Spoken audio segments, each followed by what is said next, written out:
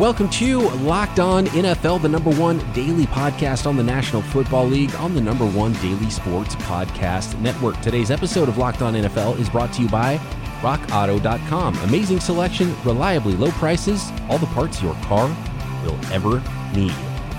We are going to check back in with Matt's ever-growing spreadsheet, man. I wish you guys, I think we have to tweet out a screenshot of this spreadsheet because it is growing and growing and growing, and I've got to scroll down and up and everywhere to see everything we've got going on today. One interesting statistic, Matt, I think that we wanted to cover today was sacks allowed, sack differential. So it's a really important factor to playing football, right? In the National Football League is getting pressure on the quarterback. Sacks isn't a perfect statistic, but when you get the sample big enough and you talk about a team sacking the other team, I think there's a little bit more correlation to how good your pass rush is in total with total sacks, and you can tell sacks allowed by some teams that are not getting very good play from either their quarterback or their big men up front. So I don't know if there's any other way you want to preface this. Actually, before we get into your spreadsheet in the sack differential around the league, I do want to tease tomorrow's show. We haven't really talked much about the Washington Redskins situation and the Redskins team name being changed maybe before the 2020 season, because we have the host of Locked On Redskins, probably soon to be a new podcast name, actually, Locked On Something. Chris Russell will be joining the show on Tuesday, so we will break all of that down. He's in the know. He's there in D.C. and can break all of that stuff down. So we'll get into what's going on with the Washington football franchise on Tuesday's program. So that should be a lot of fun. Yeah, and here's the whole sack situation. As everyone knows, I've got this spreadsheet going, and I've been dorking out in my downtime here with the COVID situation. And I think everyone also knows that I am a big believer and a big fan of what Warren Sharp does. And I don't claim to be an analytics person. I just dip my toes slightly in the water and do very basic things.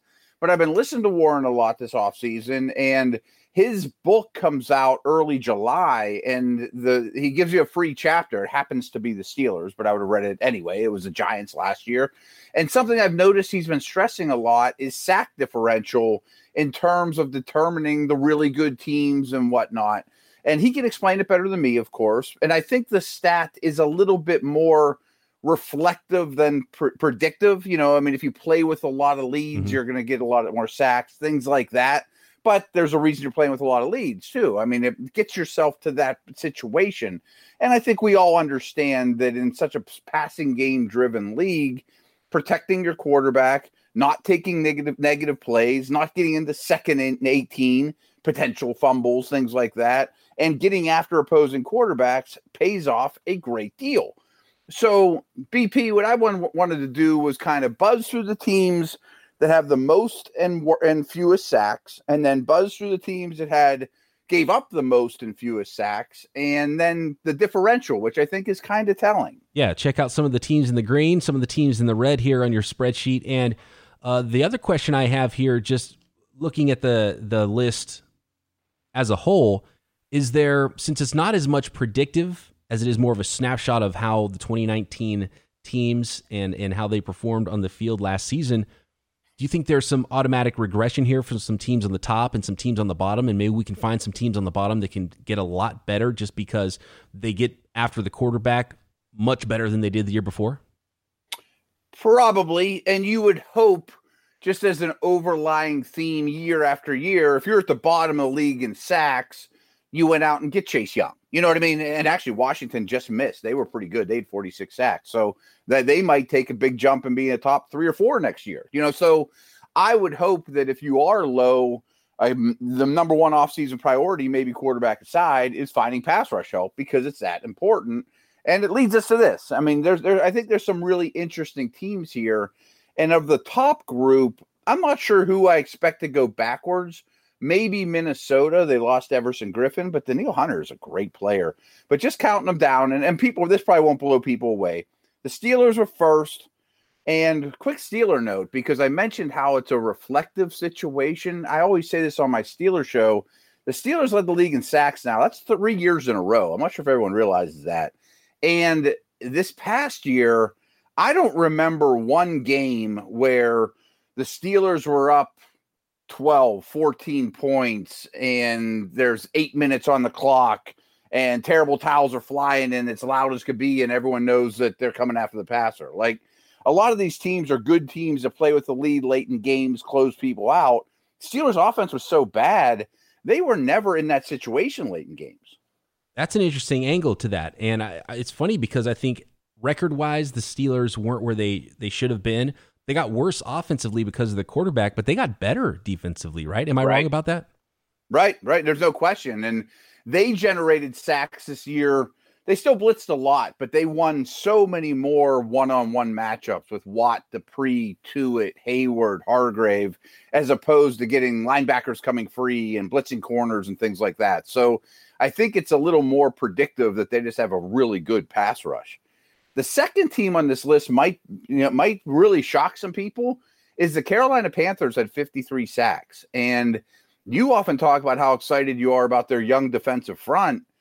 Maybe they can maintain this, and that would really be something.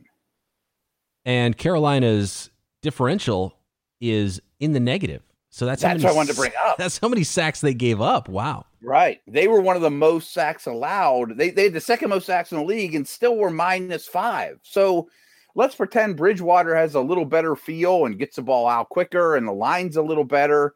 And still this young defensive line led by KK Short and Burns is, 45, 50 sacks. That could really be, that's something I think Panthers fans should be excited about. Well, maybe the new folks in charge in Carolina, Matt Rule, and maybe they drafted the wrong line of scrimmage in the draft because they went all defense. Right. They drafted 100% defensive players. Maybe they should have worked on the offensive line a little bit more. That's a good point. Like one was a strength already and one was not, obviously. I just want to round out the other teams that had the most sacks. Saints 51, shouldn't be surprising. Rams at 50, Aaron Donald, probably won't change all that much. The Vikes, I mentioned. Your Niners, 48. I mean, they're a great pass rushing unit. Jacksonville, New England, and Tampa all at 47. And we had a good conversation with the Jacksonville folks, like maybe Allen gets better and Chaseon's there now. So I think there's some optimism that the Jags can at least maintain that.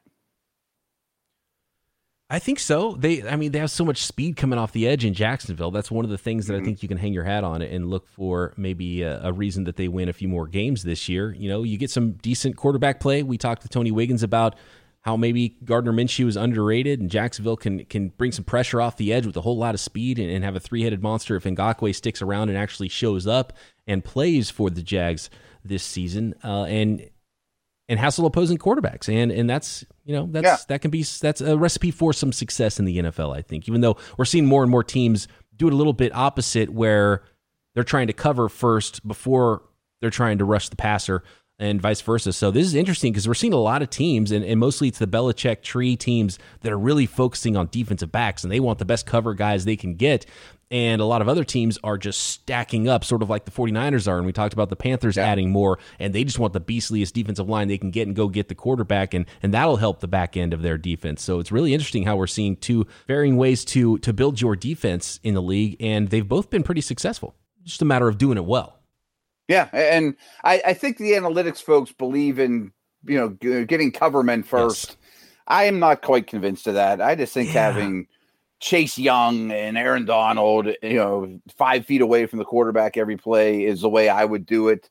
But the Patriots are on this list, to your point, as one of the better pass rushing teams, even though they don't have good pass rushers.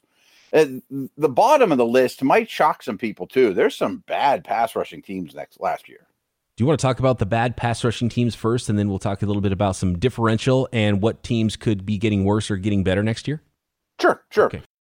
Have you checked out rockauto.com yet? If you haven't, you should. I'm looking around on here, and I'm blown away how many parts they have for my old 1972 Ford Ranchero. My grandfather drove it off the lot in 1972. Since then, my uncle, my brother, eventually me, and then now it's sitting. Everybody in our family has driven this car at one point. I love this car. It's been my dream to go work on this thing, get it running, and pull it out of my uncle's backyard, which it currently is growing weeds around. And I'm blown away going through rockauto.com and seeing all the parts they have for a 1972 Ranchero.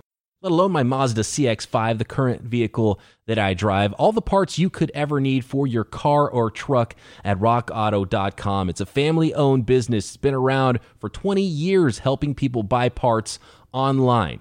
No different price structures for mechanics or do-it-yourselfers. Reliably low prices. Right locked on in the box so they know we sent you.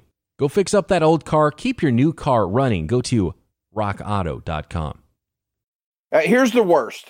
Miami only had 23 sacks last year. I mean, that's 5 worse than everybody else. The Lions in Seattle were second worst. So was Atlanta. The Chargers only had 30. I mean, that one just bells are going off that they're going to have way more than that next year. I mean, I can't imagine the Chargers only having 30 sacks next year. Houston and Cincinnati only had 31. You hope J.J. Watt comes back and has a massive effect on that. I think the Bengals D-line actually isn't bad. Raiders only had 32, and Chicago, despite having Khalil Mack, only had 32. So that's a little bit of a concern. I do think adding Quinn helps them a little bit. That Bears situation is the one that I don't get because at least their defense was, they were sort of the NFC version of what the Steelers were. Yeah. In my mind, like how they're built, and that defense should have been the powerhouse and carried them to be a better team than they were last year in Chicago. So the fact that they aren't getting after the quarterback with all the resources they put in Khalil Mack, and that's got to be kind of concerning, I think. But maybe that's a team that it was an odd year, and we'll see Defensive Player of the Year version Khalil Mack, and we'll see that defense come back and regress positively next year. You get a little bit better quarterback play from Nick Foles, or maybe he pushes Trubisky to take that next step and play better. So you're better at quarterback. Your defense has positive regression. You still have some good weapons on offense. Maybe the Bears are that sleeper team. Who knows? Yeah, and again, it goes back to my point about the Steelers earlier. Playing with a lead sure helps. Absolutely. You talked about Miami. So Miami was tied, right? 58, I think, was the most sacks given up last year. Carolina and Miami.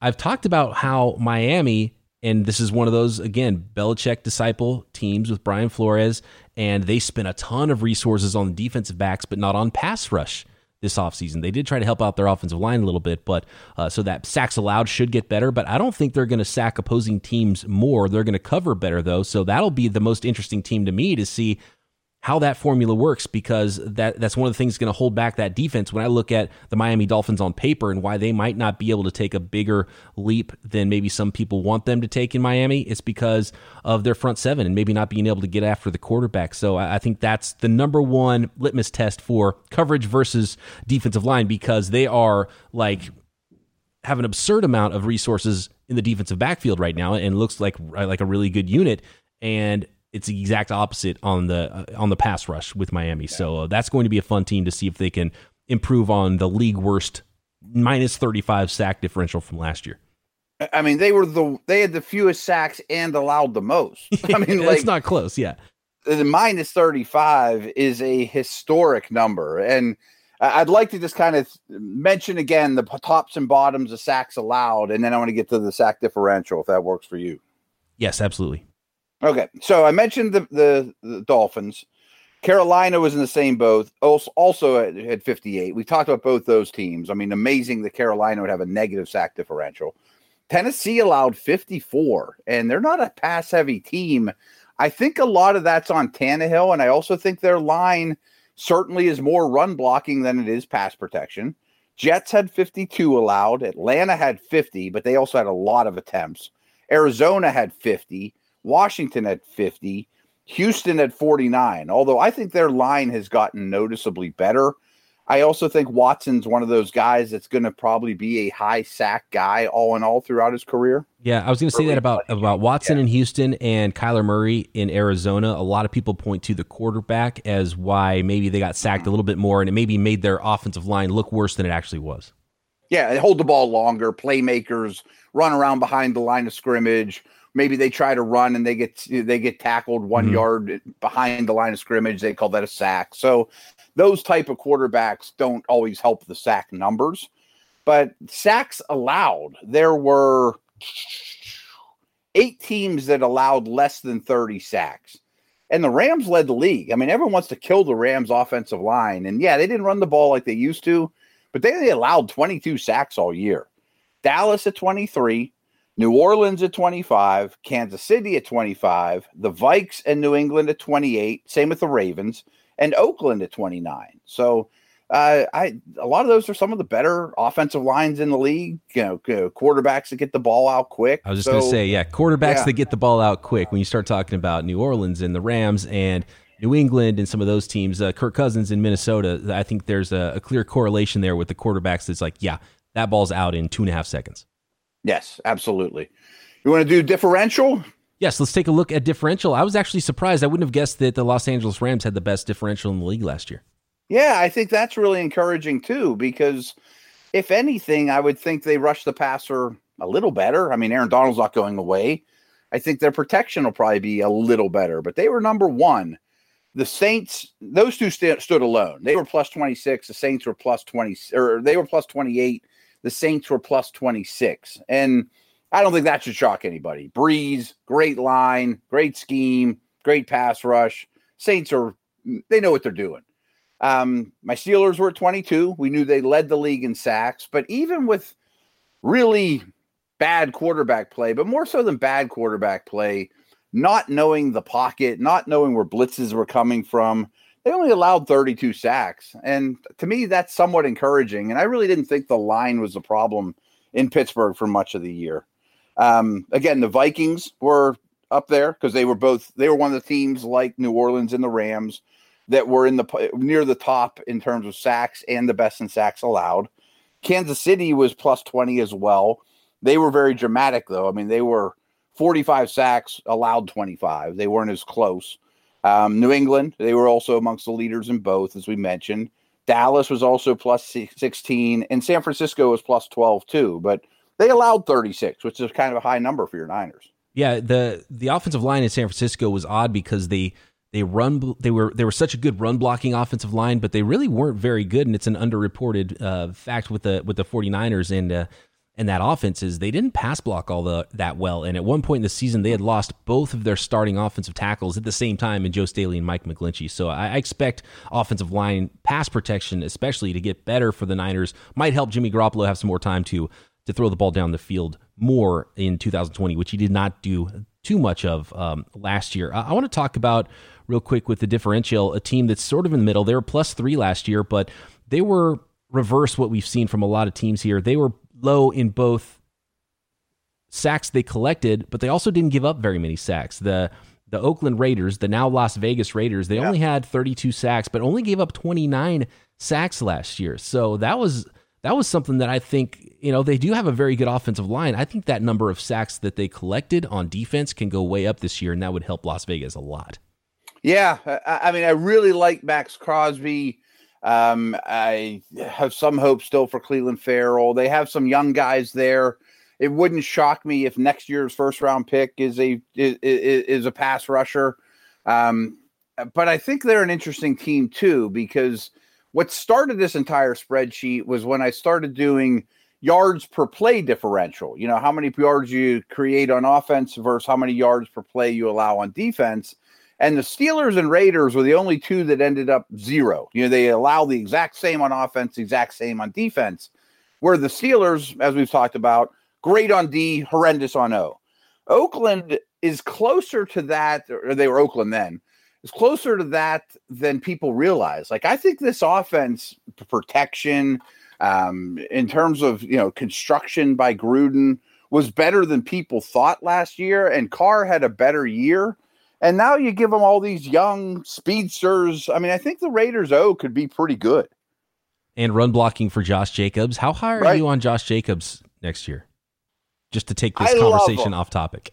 Here's my take on him, and this is very fantasy related, is, okay, Nick Saban shared time with Jacobs and other 5-star backs, right? I mean, we knew that. And he came into the league with a reputation, which I think was very deserved, of very good receiving prowess as a guy coming into the league. The Raiders really didn't use him that way. I mean, Gruden is a grind your running back down to the nub, Cadillac Williams type of running back user, but didn't use him much in the passing game. And Then they go draft Lynn Bowden, and they kept what's his face? They're Richard, their receiving back, which makes me think that a couple coaching staffs now might look at him not as a workhorse, not as a million touch type of guy, because I think the talent's there. I think he could have a really big year. I don't know that his receiving numbers will be where people want, because I think on 3rd and 8, he's going to leave the field. It's interesting because he has that skill set, though, which is why everyone gets really excited. You're like, okay, he's going to be the guy 3 down back. He's built that way, but he never has carried that load. And so I wonder if the load they'll try to take off his plate is that passing down stuff, which obviously hurts his fantasy value.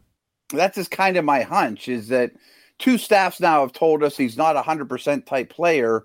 And even though he's good at both phases, he wasn't used as a receiver in Oakland last year. So will Vegas use him as a receiver? And if they do, he could be a top 5 fantasy back. I think he has that capability. I love the skills, but I think the writing's been telling us that neither team has trusted him to be a true bell cow. All right, let's take a look at the bottom of the league in sack differential, and then I think we'll have time for a couple of leftover questions from last week that I want to hit some overflow Twitter Thursday questions that we'll hit today on this Monday episode of Locked On NFL. Okay, I jumped the gun earlier, Matt, when I started talking about the differential from Miami, because it's so far and away the worst in the league. They're minus 35, which is just, it's unfathomable how bad they both pass protected and got after the quarterback last year. Minus 35, to put it in perspective, they're the 32nd on this list. 31, the Atlanta Falcons, was 13 better. They were minus 22. Right. So that's how bad Miami was on both sides, collecting and giving up sacks last year. Yeah, obviously a huge problem for Miami. That won't be solved in the day. They did invest a lot in offensive linemen, but a lot of them are Eric Flowers, mash your face type. They brought in some defensive linemen, but I don't think, Lawson and those guys are difference maker pass rushers like you mentioned. They're going to have to derive it through blitz, as, their predecessor in New England has done. But I don't know. I don't know that they're not going to be minus 35 next year. Just by accident, it has to get better. They have to. And they were so bad to begin the year. But I don't think they're going to reach mediocrity. Even if they get halfway to mediocrity, that would be a massive. Even if they were number 31 on this list, that's 13 better in sack differential, which would help that team quite a bit. And they still won a few games, too, which is surprising. It is surprising. And do you want to buzz through this list here? The other go for it. Guys struggling. We got Atlanta at minus 22. And again, they threw the ball a ton. They did draft 2 offensive linemen in the first round a year ago. So maybe that comes back to reality a little bit better. And they have some okay pass rushers, not great. Seattle was minus 20, not so great. And I don't know if their pass rush gets much better. Houston, we mentioned that, they're one of the teams on both bad lists. They were minus 18 and were one of the worst in sacks and one of the worst in sacks allowed. Cincinnati, minus 17. I got to think that gets a little better. I tend to think that one's trending up. The Jets, minus 17. Also, they invested at least in offensive linemen. Their line almost has to be better. Lions were minus 15. Chicago, we talked about before, mostly because of the not being able to generate sacks, minus 13. And Tennessee, minus 13. Again, because they allowed so many. Have a new right tackle who I can't believe is a better pass blocker than Jack Conklin, who wasn't a great pass blocker to begin with. Yeah, and then minus 10, I just want to point out Arizona that actually did a really good job getting after quarterbacks last year. Yeah. But, aside from giving up those 50 sacks, so a negative 10 number is actually not that bad. No, right, especially with the line they were playing with, rookie quarterback, a lot of those type of things. So, yeah, I don't think that is so bad. I know Clowney only had 3 sacks last year, so that wouldn't have really helped this number if he has another 3 sacks, but he's impactful, and disruption is production, as they say. Seattle's got to try to find a way to bring back Clowney, right, and improve on that negative 20 sack differential. I would think so. You've also heard them linked to Tennessee. They were one of the worst ones, although I blame their offense more than their defense. But, to your point, yes. Is Clowney worth being the highest paid defensive player in the league? Of course not. I said that before free agency opened. He's going to get overpaid, and actually that didn't happen yet. but he's impacts the passing game and the pass rush a lot more than 3 sacks. Okay, since we're talking statistics here, I want to move on to Tom in Texas. He says, a slightly philosophical question here. If analytics gets to the point where game's outcome can be predicted within a 90% accuracy, would that ruin the game? Yeah, of course it would. Yeah. I just don't know how that possibly could happen. Well, how good is Vegas with their odds making? Do you know like what an overall percentage Vegas is as far as if they're the teams that they predict actually win? I don't. That'd be a fun thing to dig into, and maybe even more fun was, how close to the line are they on average? Because they are predicting the game. You're going to win by 6.5. You know what I mean? Like, not only who wins, but the score. Right. It's interesting because I think analytics just adds to it because it's another level of ways to look at the game, and I think it actually makes things harder to predict in some ways because there's so much data now. So who's looking at the right data? How are you crunching those numbers? And there's still always going to be a human element. There's still humans out there playing. So the guy who you think is like the most perfectly consistent player, you know exactly what you're going to get from him. Man, maybe he's got a bad ankle that you don't really know about, or maybe he just has a bad day. Something's on his mind, or he's, there's just, it's a human game. It's humans played by humans. And then we get 11 humans versus 11 other humans. So many different things can happen and everything takes its own shape. And that's why you get upsets. And it's never going to get to the point where because of data, they can predict things that close to where it's not going to be a fun game to follow and watch. I just don't think you can ever get there just because there are human beings involved, and human beings are not that predictable. No, they're not robots. They're not going to perform the same every day. They get sick. They fight with their wives. They have issues at home. They didn't sleep well the night before. More so than other sports, I think. Well, at least most years, weather, home road splits, injuries throughout the course of a game are going to make a bigger impact than in baseball or basketball or hockey, things like that too. And I just don't see it. I mean, I know this is kind of a cliche, but it's an oblong ball that gets goofy bounces, and there's some unpredictability just with things like that too. I just weather. I don't see it at all. I totally agree. With you. Let's go to Rich. He says, will Cam put the rushing TD records for quarterbacks out of sight in the next 2-3 years? I guess I'd have to look at that, but boy, I see. I mean, don't you think he's what would you put his over under on rushing touchdowns in 2020? 5.5, 6? Yeah, 6 is a lot for a quarterback. Right. And I don't know. Be yardage back. I don't think he's going to run more than he did in the past, so I wouldn't expect those numbers to grow for Cam. But just playing, he's going to get some, and he's obviously that's a big part of his game. And if he can't do that, then that hurts his value for any team that has him at quarterback. But no matter how far he puts it out there, if you're looking at pace, you got to expect that that Lamar Jackson's going to run him down. No matter how far out there he gets it. He's not going to be able to set the bar, Cy Young wins level. I totally agree, and the game is going that way. So that might be the type of record that grows and grows and grows. So I'm looking it up right now. He has 58 for his career. In second place, 15 behind him is Steve Young at 43. Cordell Stewart is in fourth place at 38. So he's already pretty far out there. I bet he gets to 70, 75 when it's all said and done. Yeah, and that's a huge that would double where Steve Young is, who used to be the number one guy before Cam Newton overtook him. So I mean, that is a pretty big number. So it's all about longevity. Such an influx of athletic quarterbacks coming in the league. How long do those guys play? How long does Lamar Jackson play? So him getting injured is the reason, and that's one of the things that Cam had going for him, is just that size. So he wasn't just athletic and could go run. He was your goal line back pretty much. That's what I was going to say, is I think he's obviously the best goal line quarterback we've ever seen. And I'm sure New England will use that. Absolutely. You have to. I mean, they used it with Tom Brady, who was the worst running quarterback in the league. Right. Good point. How much does T.Y. Hilton have left? This is from Justin on Twitter. I don't know. I hate those kind of questions, Justin, because I don't have a crystal ball. I don't know injuries. I'm not getting on your case, Justin, but I think that is a huge question. I think it derailed the Colts season more than people realize. I thought they were very T.Y. dependent. And I have some hope for Paris Campbell, but a lot of hope for Pittman going forward. So I think they'll be less and less T.Y. dependent.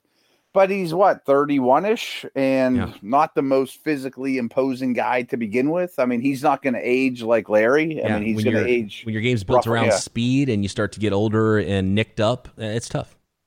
Yeah. So, I mean, I would say, as the Colts are doing, time to make plans for him not being around and being a highly effective player that much longer. I think this will probably answer the question. I'm guessing that Matt Williamson doesn't have a ton of T.Y. Hilton stock in his numerous fantasy football leagues.